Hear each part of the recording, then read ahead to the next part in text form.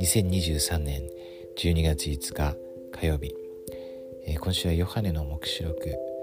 1章から5章学んでいます。読んでいて印象に残ったところ分かっちゃいます。これは最初の7つの教会に当てて、主が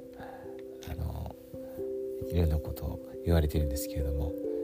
それの一つですね、ラオデキアにある、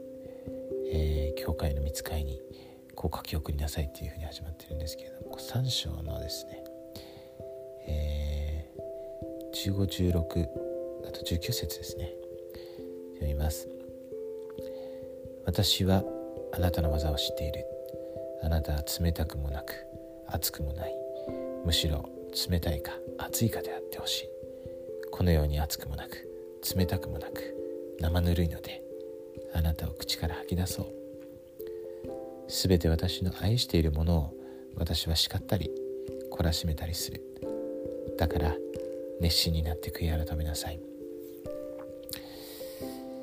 ちょっと辛口のですね、厳しい言葉ですけれども、で実はこの19節の後に有名な20節ですね、見よ私は戸の外に立って叩いているっていうですね、聖句が続いていくんですね。ですからでまず悔い改めること、熱くなるということですね。熱心になると、熱心になって悔い改めなさいと、そして主は、自分の愛しているものをですね、叱ったり懲らしめたりしますと言われています。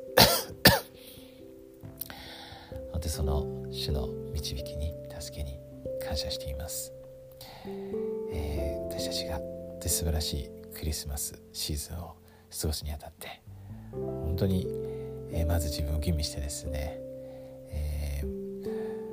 熱くもなく冷たくもない、生ぬるい状態であるならですね、本当にそれをも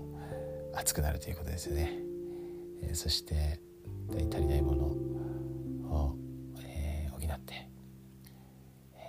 清くなって、そしてミニスタリングを、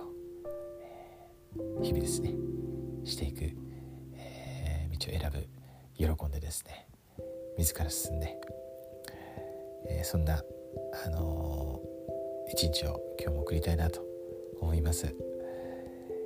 この素晴らしいですね、黙示録、このクリスマスの季節に学べるので感謝しています。本当に今ここでヨハネが見たことが起こっていて、そしてこれからさらに起こっていくわけですけれども、私たちがそのためによく備え、そして、このイスラエルの集合の技にですね、さらに携わることができるように心から祈ります。隠された福音は真実です。主は生きておられます。そして私たちのことを愛しておられます。ですから私たちを、叱られたりですね、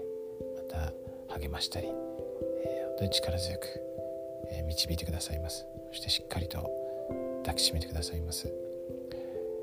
そのことを心から明かします。イエス・キリスト様の皆によってアーメン。